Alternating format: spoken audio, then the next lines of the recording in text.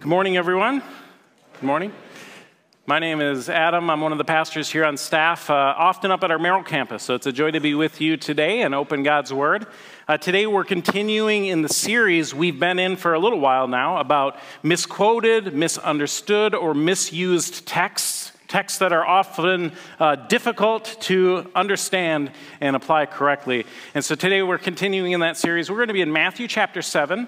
And so if you have your Bibles or a Bible app, fire up that Bible. Open that Bible because you'll want to follow along as we study God's Word today.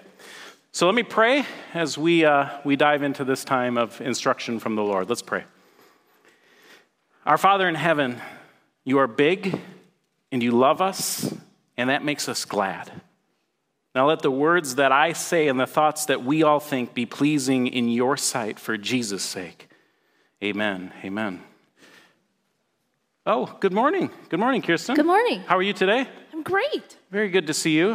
This is a little bit of a different look for you. I think it's a little night. I knew that if I dressed like I do every day of the week here at church, people like you would make judgments of me. No. I mean, you must think that my colored hair, my tats, my piercings mean I am not a Christian. I knew it. Not at all. I suspected this. I bet you even think I am a wolf in sheep's clothing. You preach grace, grace, grace, and then expect me to have my hair in a bun and a head covering on and a long dress like an Amish woman.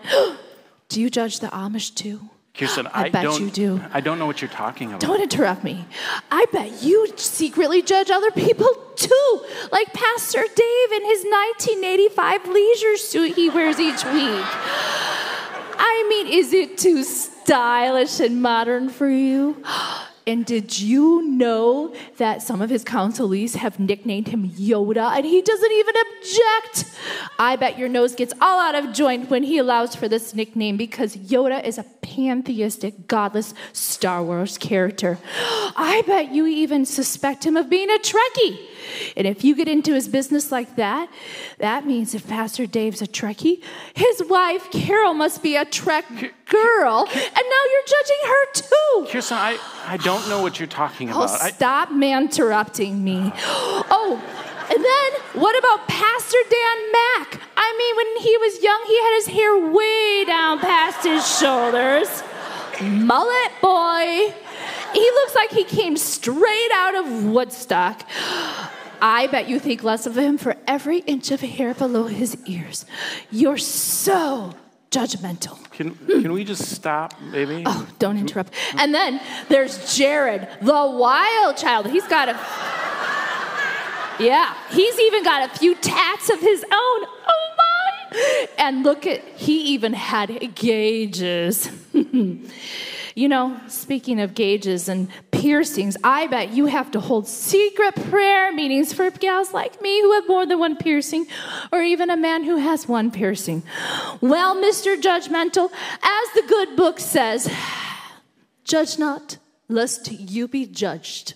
Kirsten, I don't know what's going on right now. I'm sorry. I don't know what's going on. I just meant to say hello and to wish you a good day, and I don't think it's going to be a good day anymore.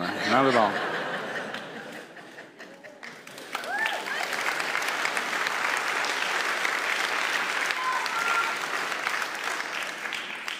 Well, now that you got a glimpse into a normal day at the office and our wardrobe, we're going to dive into our text. We're thankful to Pastor Isaiah who lent Kirsten some of his wardrobe and accessories for that. Now, this is very clearly a silly opening, a very silly opening at a coworker's expense. And yet, the way that we saw Kirsten use Matthew 7, verse 1, in this skit, judge not that you be not judged, is how many wield this text in our day and age. The character that Kirsten played was more in violation of what Jesus intends for this passage than she was accusing me of. And it's not because of her wardrobe or her hair or her tattoos. The reason she was in more violation of what Jesus is trying to teach here is because she betrayed a judgmental attitude. She didn't give me the benefit of the doubt. She didn't treat me as she would like to be treated. It turns out she was on the hunt for sin. She was on the hunt for the speck in my eye the whole time. She was unaware of her judgmental attitude. In this silly opening and this silly illustration, Kirsten's character not only misuses Matthew 7, verse 1, but she illustrates one of the ways that it is commonly understood. She betrays one of the attitudes that Jesus is actually addressing in this passage. Now, you're probably aware there's a range of ways that this passage is misused, misquoted, and misunderstood. What I hope you hear me say today, that this verse actually walks a very narrow line. Because on the one side, it doesn't prohibit all kinds of judgments and ethical assessments. It doesn't even prohibit us from going to a brother and sister in Christ to have a conversation about sin or inconsistency in their life. But it does prohibit us from ever having a critical attitude, a judgmental attitude, or adopting upon ourselves some type of special role as inspector, investigator, or judge. There's a whole range of ways that this passage is used and misused. And one of the things that we need to be aware of is that this passage is talking about attitude, it's talking about the posture of the heart. It's indeed what Jesus is trying to get at. Now again, there's a wide range of ways that this is misused. Sometimes this passage is used rather casually just to refer to something that we disagree with, a preferential issue. We might say, she painted her house lime green. Oh, what a terrible color, but to each their own. I'm not supposed to judge. We hear that passage used like that all the time. And we realize when we use that passage like this, we're just acknowledging differences, and it's not worth worrying about or talking about. But that's not what Jesus really has in mind in this passage. It's not really what the text is doing. Perhaps a more serious misusage of this passage, one that is quite common actually, is when this verse is used to defend or ignore immoral or unethical behaviors. For example, we might hear someone say, he's a greedy man, but I'm not supposed to judge. We might hear someone say, she drinks way too much, but judge not, lest you be judged. Another might say, love is love. I'll love whoever I please. Who are you to judge? And so sometimes this passage is used to squash questions, objections, and critiques. Sometimes this passage is even used to excuse ourselves from having a difficult conversation, a needed conversation with someone who is pursuing self-destructive choices. Other times this passage is used to simply say, mind your own business. How dare you put a moral claim on my life? What we need to be concerned about today is what Jesus had in mind. What we need to be concerned about is what Jesus means when he says these words in his longest and most comprehensive teaching. What did Jesus mean when he said these words? Did he really mean to say that all of life's choices are equal? Did he really mean for us just to mind our own business? Is he really saying that we should never have a moral or ethical opinion or judge these types of situations? We can be certain that these are not the things on Jesus' mind. He certainly didn't intend any of these misuses or misquotes. And when we use a passage like this, not only do we ignore the immediate context when we use it in that way, but we ignore the clear teaching of the rest of Scripture. Let me read our text today, our verse, and then the following one, so we can hear the immediate context. This is Matthew 7, 1 through 5.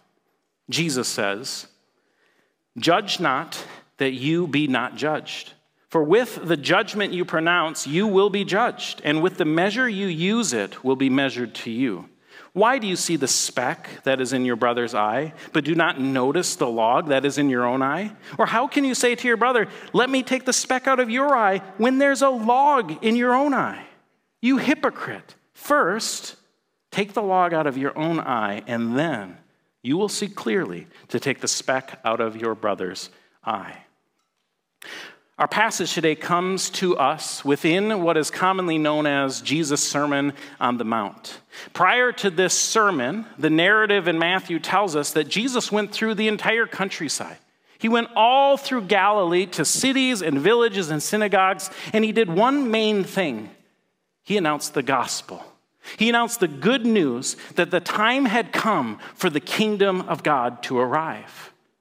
This is what Jesus announced everywhere. This is the gospel, the good news that Jesus commands people to believe. The reign of God is at hand, and it's coming through him. And this announcement that he said everywhere was attested with many powerful miracles and wonders. So much so that Matthew tells us that a huge crowd from all over Israel and even beyond gathered around Jesus, bringing their sick and their demon-possessed to be healed.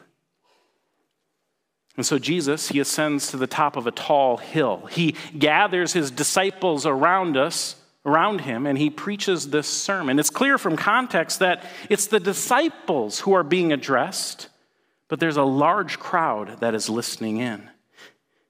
This is the context for the Sermon on the Mount, where we find our text today. But there's one more important thing that we must do before we dive into our text, and that is to remember the big idea, the main theme of this entire sermon. The theme of this sermon from the beginning to the end is the kingdom of God, once again. The big idea is about the reign of God that Jesus has already been announcing all throughout Galilee. And so in this sermon, he outlines the kinds of citizens who will enter his kingdom and the ethic they will live by. Jesus says the ethic of his kingdom, the righteousness of his kingdom, must exceed even the religious teachers of their day. And it's because Jesus' ethic is superior. Jesus' ethic fulfills even the law of Moses. Do not murder is exceeded by such genuine love that kingdom people won't even harbor hatred or insults against a neighbor. Do not commit adultery is exceeded by such a pure love that kingdom people will not even look lustfully at another. Theologians have rightly recognized and called this sermon Jesus' Kingdom Manifesto, because in it he publicly declares the policies and the aims of his reign, the reign that will be established and put into effect, lived out by his people when he's exalted on the cross, raised to the throne, and given the throne of Israel and the nations. And so as we come to our text today in this sermon, we come to a warning passage. Today's text is one in a series of warnings offered by Jesus to preempt wrong thinking, to prevent his disciples from taking what he had just taught and take it and use it the wrong way. You see, Jesus has been teaching a radical commitment to God's kingdom and the righteousness demanded by it. And Jesus says, this does not give anyone permission to have a judgmental attitude. The rigor that Christ's followers must have in seeking the kingdom and its righteousness does not authorize a judgmental spirit. Now, in our English translation, the word judge in Matthew 7, verse 1, it comes to us from the Greek word krino. And this word has a very wide range of meanings, from judgments in a legal setting, discernment, making choices, or even particular kinds of attitudes. It's got a wide range of meaning, but we can easily rule out several meanings. First, we can rule out a judicial setting. This is not in talking about courtrooms or judges and juries. Jesus is not prohibiting legal systems then or in the future. But Jesus is not also talking about outlawing any and every kind of discernment or judgment, because even in this very sermon, he makes many discernments, ethical judgments. They're necessary to pursue kingdom righteousness. And elsewhere, he tells his people to judge rightly. And so it's clear he's not prohibiting all kinds of judgments and discernment. Rather, he's prohibiting a certain kind of behavior, a certain kind of attitude. It turns out that this word, krino, refers to an attitude much more than it does some kind of action. What Jesus is prohibiting, what he's warning against, is in the pursuit of righteousness that we would become critical, censorious, hypercritical people. The prohibition here is against a haughty self-righteousness, a judgmental spirit that is on the hunt to find fault in others and enjoys shutting them up. In our little skit, that's what Kirsten did. That's what her character was doing. It's exactly what Jesus warned kingdom citizens not to do. Kirsten's character, she assumed fault. She was on the hunt for sin. And her attitude was condemning, it was critical, it was harsh. She had a desire just to keep me silent. Jesus warns his disciples from developing this very kind of attitude. In verse 2, as Jesus continues, it gives us his reasoning for this warning. In verse 2, he gives us the reason, and to be honest, it's stern and a little scary. In verse 1, he had said, "Judge not, that you be not judged." Verse 2 continues, "For with the judgment you pronounce, you will be judged. And with the measure you use, it will be measured to you." Jesus says if you use critical scales to evaluate others, he's going to use critical scales to evaluate us. The one who thinks they can play the role of judge can't then plead ignorance of the law. The judgmental person who never shows forgiveness reveal that they don't know the forgiveness of God. Jesus here is warning against an attitude that betrays self-condemnation. Jesus here wants his people to be gracious, to be generous with others, to assume the best, and to treat others as we wish to be treated. Jesus wants us to treat others as we have been treated by God himself. Now, we need to be careful because Jesus is not telling his disciples to turn a blind eye to sin. Never would he say that. Rather, he's encouraging his disciples to be generous. One theologian put it like this: Jesus does not tell us to cease to be men by suspending our critical powers which help distinguish us from animals, but rather to renounce the presumptuous ambition to be God by setting ourselves up as judges. In our text, Jesus is addressing disciples who will rigorously pursue kingdom righteousness, which is good. What is not good is when we, in that pursuit, develop harsh, severe, or critical attitudes because we begin to think we're better or more righteous than other people. Instead of looking for the worst in others, kingdom people look for the best. We look for the best in others, and when we have that kind of attitude, the text seems to suggest God will look for the best in us. By the scale we measure, it will be measured to us. And in this regard, I actually think of Pastor Dan Shields, one of my coworkers and dear friend. I can talk about him today because he's not here, so that makes it easy. But it makes me think of something that Dan said a few years ago, something I've seen him live out every day that I've known him. 4 years ago, when we were both new at Highland, Dan said to me, "Adam, I want you to know that I will always assume the best in you." He continued, "If anyone ever makes a critical comment, I will not entertain it, discuss it, or harbor it. I will always assume the best." You see, Pastor Dan had been a pastor for years. I was brand new.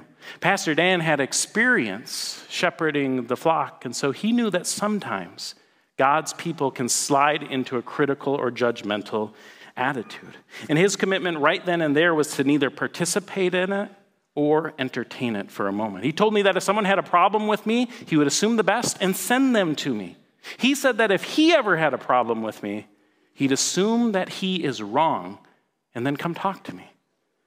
I've seen him live out this looking for the best in others ever since I've known him, a gracious and generous attitude that I think Jesus is warning against having the opposite. He wants us to be generous, to be loving, to be gracious with others. As Christ followers, we're called to discard critical and judgmental attitudes as we radically pursue kingdom righteousness. And if I'm being honest, I hope if you're being honest, we would say that this is one of the most difficult things we face as Christians. And I don't think I'm exaggerating. I think most Christians at times slide into judgmental attitudes. Some people are even stuck there. It's why it's so difficult, and this is why it's so difficult. Because to pursue kingdom righteousness, we need to constantly be discerning between good and bad. We need to continually be judging between righteousness and unrighteousness as we grow in righteousness. And as soon as we begin to grow and have a measure of success in discerning good and bad, no sooner than we have a little bit of success as we use it as justification to become self-righteous critics of others. Whenever this happens, we betray that we have not understood the grace and forgiveness and generosity of God. We fall under judgment ourselves. We're reminded from the context that pursuing kingdom righteousness requires that we make all kinds of critiques and judgments all the time as we grow in righteousness. But then this passage comes right up behind it and says it never gives us permission to be critical or judgmental of others. One of my professors said it like this regarding this verse. He said, the critic feels at home in all the biblical passages that encourage us to spot false prophets by their fruit. I'm not being judgmental, he protests. I'm just a fruit inspector. But by his own mouth, he stands condemned. He has become a fruit inspector. He has taken upon himself some special role. To say it another way, as disciples of Jesus pursuing righteousness, we need to be able to spot good and bad fruit, but to take upon ourselves some position as a fruit inspector, it usurps God and invites him to inspect us with the same critical measures. Now, I hope you're asking, does this mean that we are to never talk to a brother or sister about sin in their life? Is this passage prohibiting us from coming alongside a sibling in Christ to confront behavior inconsistent with the gospel? Absolutely not. That is not what Jesus is saying here. In fact, elsewhere in Matthew 18, verses 15 and following, Jesus not only gives us permission, but he gives us instruction on how to confront a brother or sister who's sinned against us. Here's what he says. He says, if your brother sins against you, go and tell him his fault between you and him alone. And if we continue reading this passage, we quickly see this is never to be done with a judgmental attitude, rather a restorative one. The goal of confronting a sibling in Christ over sin is to genuinely help them, to restore the relationship, and to offer them forgiveness. Even in this passage, if we were to continue reading it, if the person refuses to be reconciled, the process doesn't end there. You bring another with you, and then another. You bring the church with you. You exhaust every possible option, and only then, if a brother or sister refuses to be reconciled, do you hand them over to that decision. It's never critical. It's never judgmental. It oozes grace. It oozes restoration. Jesus tells us that when we go to a brother or sister who sinned against us, it must be with an attitude that promotes reconciliation and restoration. On the contrary, here in our passage, he warns us from ever having the attitude that would push others away and cause division. This attitude only invites judgment on the judgmental. And so as we return to our passage, and as Jesus continues, he offers an example of the kind of judgmental attitude that he's talking about. And sadly, his example of a hypercritical attitude is so common at times in Christian circles that I think we need to be very serious. We need to take seriously the bold teaching of Jesus here and not let its bold teaching get lost in the familiarity of this passage, because this is how Jesus continues in verse 3. He says, why do you see the speck that is in your brother's eye, but do not notice the log that is in your own eye? Or how can you say to your brother, let me take the speck out of your eye when there's a log in your own eye? You hypocrite. First, take the log out of your own eye, and then you'll be able to see clearly to take the speck out of your brother's eye. Here, Jesus is drawing attention to the hypocrisy of the hypercritical attitude. The attitude that is sometimes widespread and rampant. And it's not an exaggeration for Jesus to compare a speck to a plank. I think to illustrate this further, I want to talk about one of maybe the most blatant examples of this I could think of in Scripture. It comes to us from 2 Samuel chapter 12. In this chapter, the prophet Nathan is sent by God to go confront King David. And if you remember, right before this chapter, King David had committed some heinous crimes. Despite having a harem of his own women, King David sees the wife of another bathing on the roof one night and repeating the words from Genesis 3, when Eve saw the fruit was good and she took it, he saw Bathsheba was good and sent men to take her. Not long after that night, David finds out she's pregnant. And so to cover up his sin, he sends for her husband, who's out on the front lines, to come home and enjoy a night with his wife. And when the husband gets there, it turns out he's far godlier than King David. When the man refuses to enjoy the comforts of home while his comrades are still out on the battlefield, King David sends him back to the front lines with orders to have him executed. Despite having many women, power, and wealth, King David took this man's beloved wife and then had him killed. And God is far from pleased. God is upset, and so he sends Nathan the prophet to confront King David, but he does it indirectly. He does it by telling David a parable. Here's what he tells David. He tells him about a poor man who has nothing but a little lamb, and he loves this lamb. It was raised with his kids. It eats from his table. It drinks from his cup. It sleeps in his arms. He loves this little lamb. But then he tells him about a rich man who has flocks upon flocks. He has so many sheep.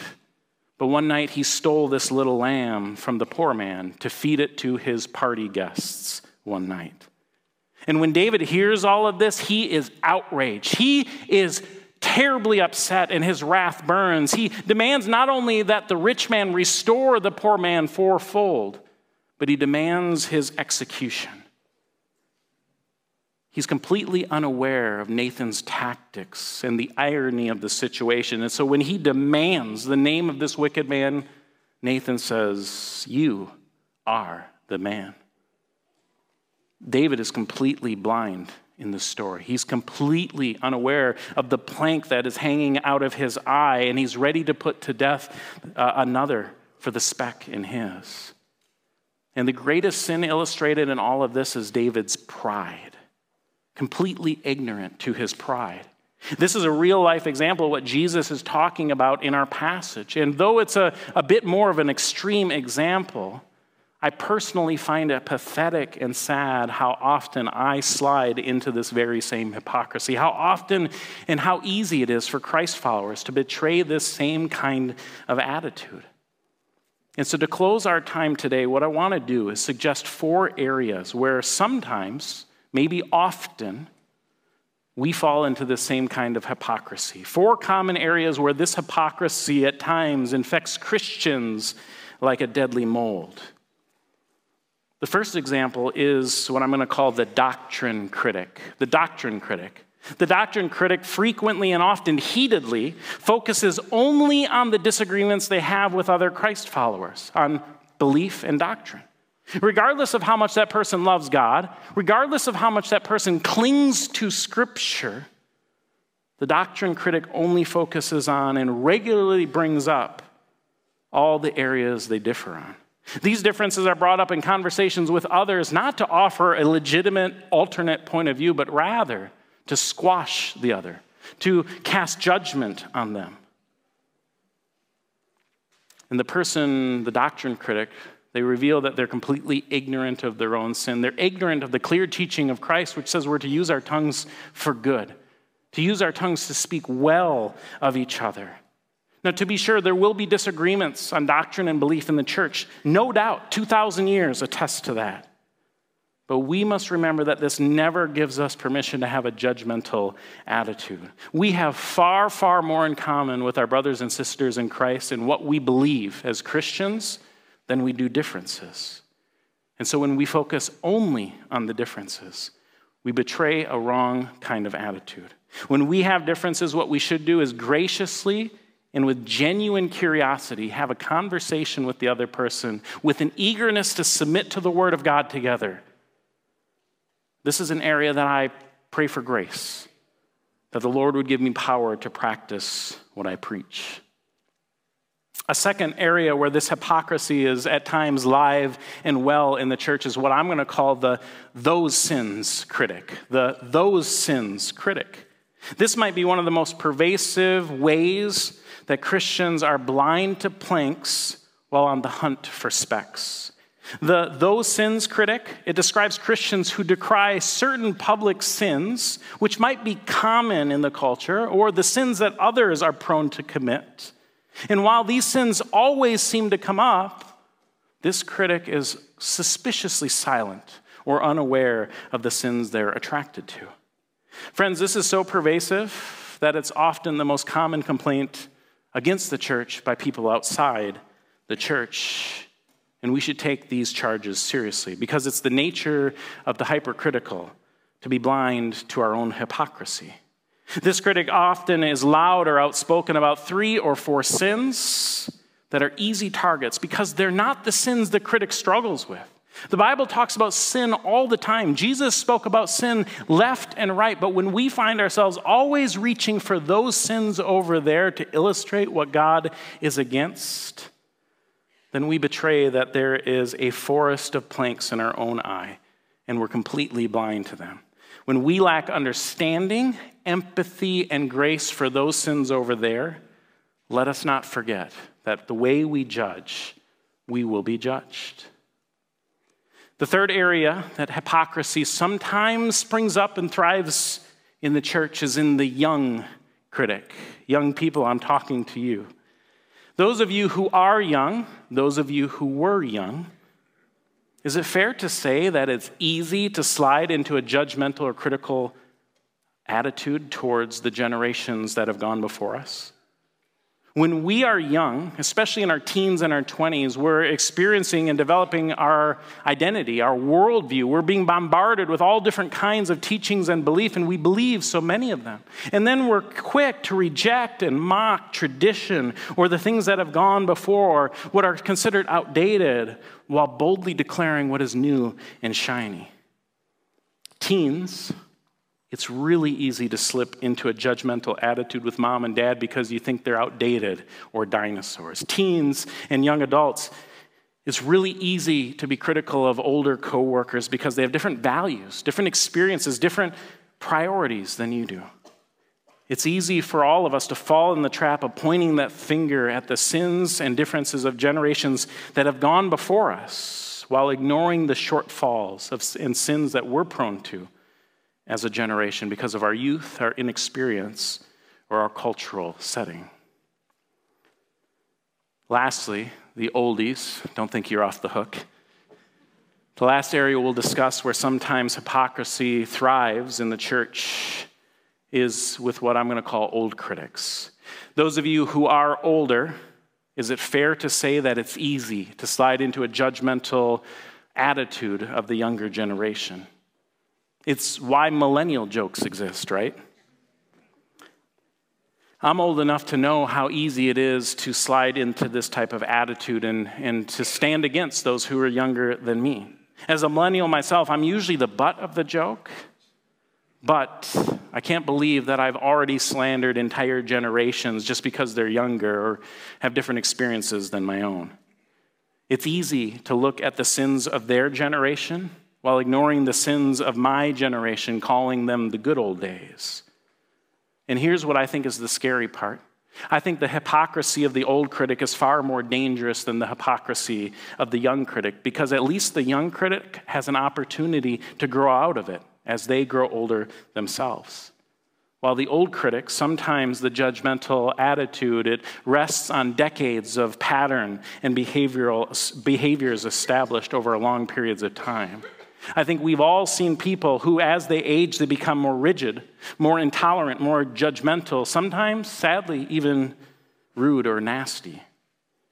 If we find it easy to critique and be suspicious of the future because of the incoming generations, then perhaps we're blind to the stack of planks that are behind us in the last 100 years, which was the most bloody and violent in human history. Friends, we all need to be careful not to slide into judgmental attitudes. But thankfully, Jesus offers us an alternative. Jesus offers us a way that will produce within us a better attitude, an attitude that betrays that we are kingdom people. Jesus tells us to first take the log out of our own eye. Before we can be helpful to help a brother or sister with the speck in their eye, we need to be able to see clearly. He doesn't say acknowledge the plank. He doesn't say notice the plank. He doesn't say hide it. He says get rid of it. Remove it from your eye first. And one reason that this will help us is because when we take this seriously, it's going to give us a humble and merciful attitude. We all have planks in our eyes, each one of us. Not one of us is excluded. And if we think it's easy for others to remove the speck from their eye, we've probably never tried to deal with the planks that are in our own. If we think it's easy to rid a common sin from life, then we probably never have. We only become qualified to help a brother or sister in Christ with the speck in their eye once we've struggled, once we've wrestled, once we've resisted to the point of death, sin in our life, and had a measure of success and victory. Only then will we develop the right humble and merciful attitude that will be welcomed by a sibling in Christ as we come alongside them to help them with a speck. This will give us a reputable and trustworthy reputation as well, because no one's going to take seriously the advice of a hypocrite. When we walk the walk, then we get to talk the talk. When we tell people to do what I say, not what I do, we're betraying the same attitude that Jesus warns against. A critical posture is not something welcome in the kingdom of God. Our love must be how we lead. Our love must be made visible to others. It must be the attitude, the generosity that we've received from Christ. It must be the attitude that we think through as we talk to others about sin. As we lead with love, as we lead with generosity, let me leave you with these words as we remember that love is the right attitude. Love is the right posture of a kingdom citizen. Let us remember these words. Love is patient and kind. Love does not envy or boast. It's not arrogant or rude. It does not insist on its own way. It is not irritable or resentful. It does not rejoice in wrongdoing, but rejoices in the truth. Love bears all things, believes all things, hopes all things, endures all things. Friends, may we be the kind of people here at Highland that continually grow in this type of attitude. May we be the people that continually are honest about our planks, and may it grow us to have a loving, merciful, generous attitude, looking for the best in others, the kind of attitude God has for us. Father, empower us by your Spirit. Let's pray. Our Father in heaven, we are so grateful for your Son, Jesus, who revealed to us the kingdom.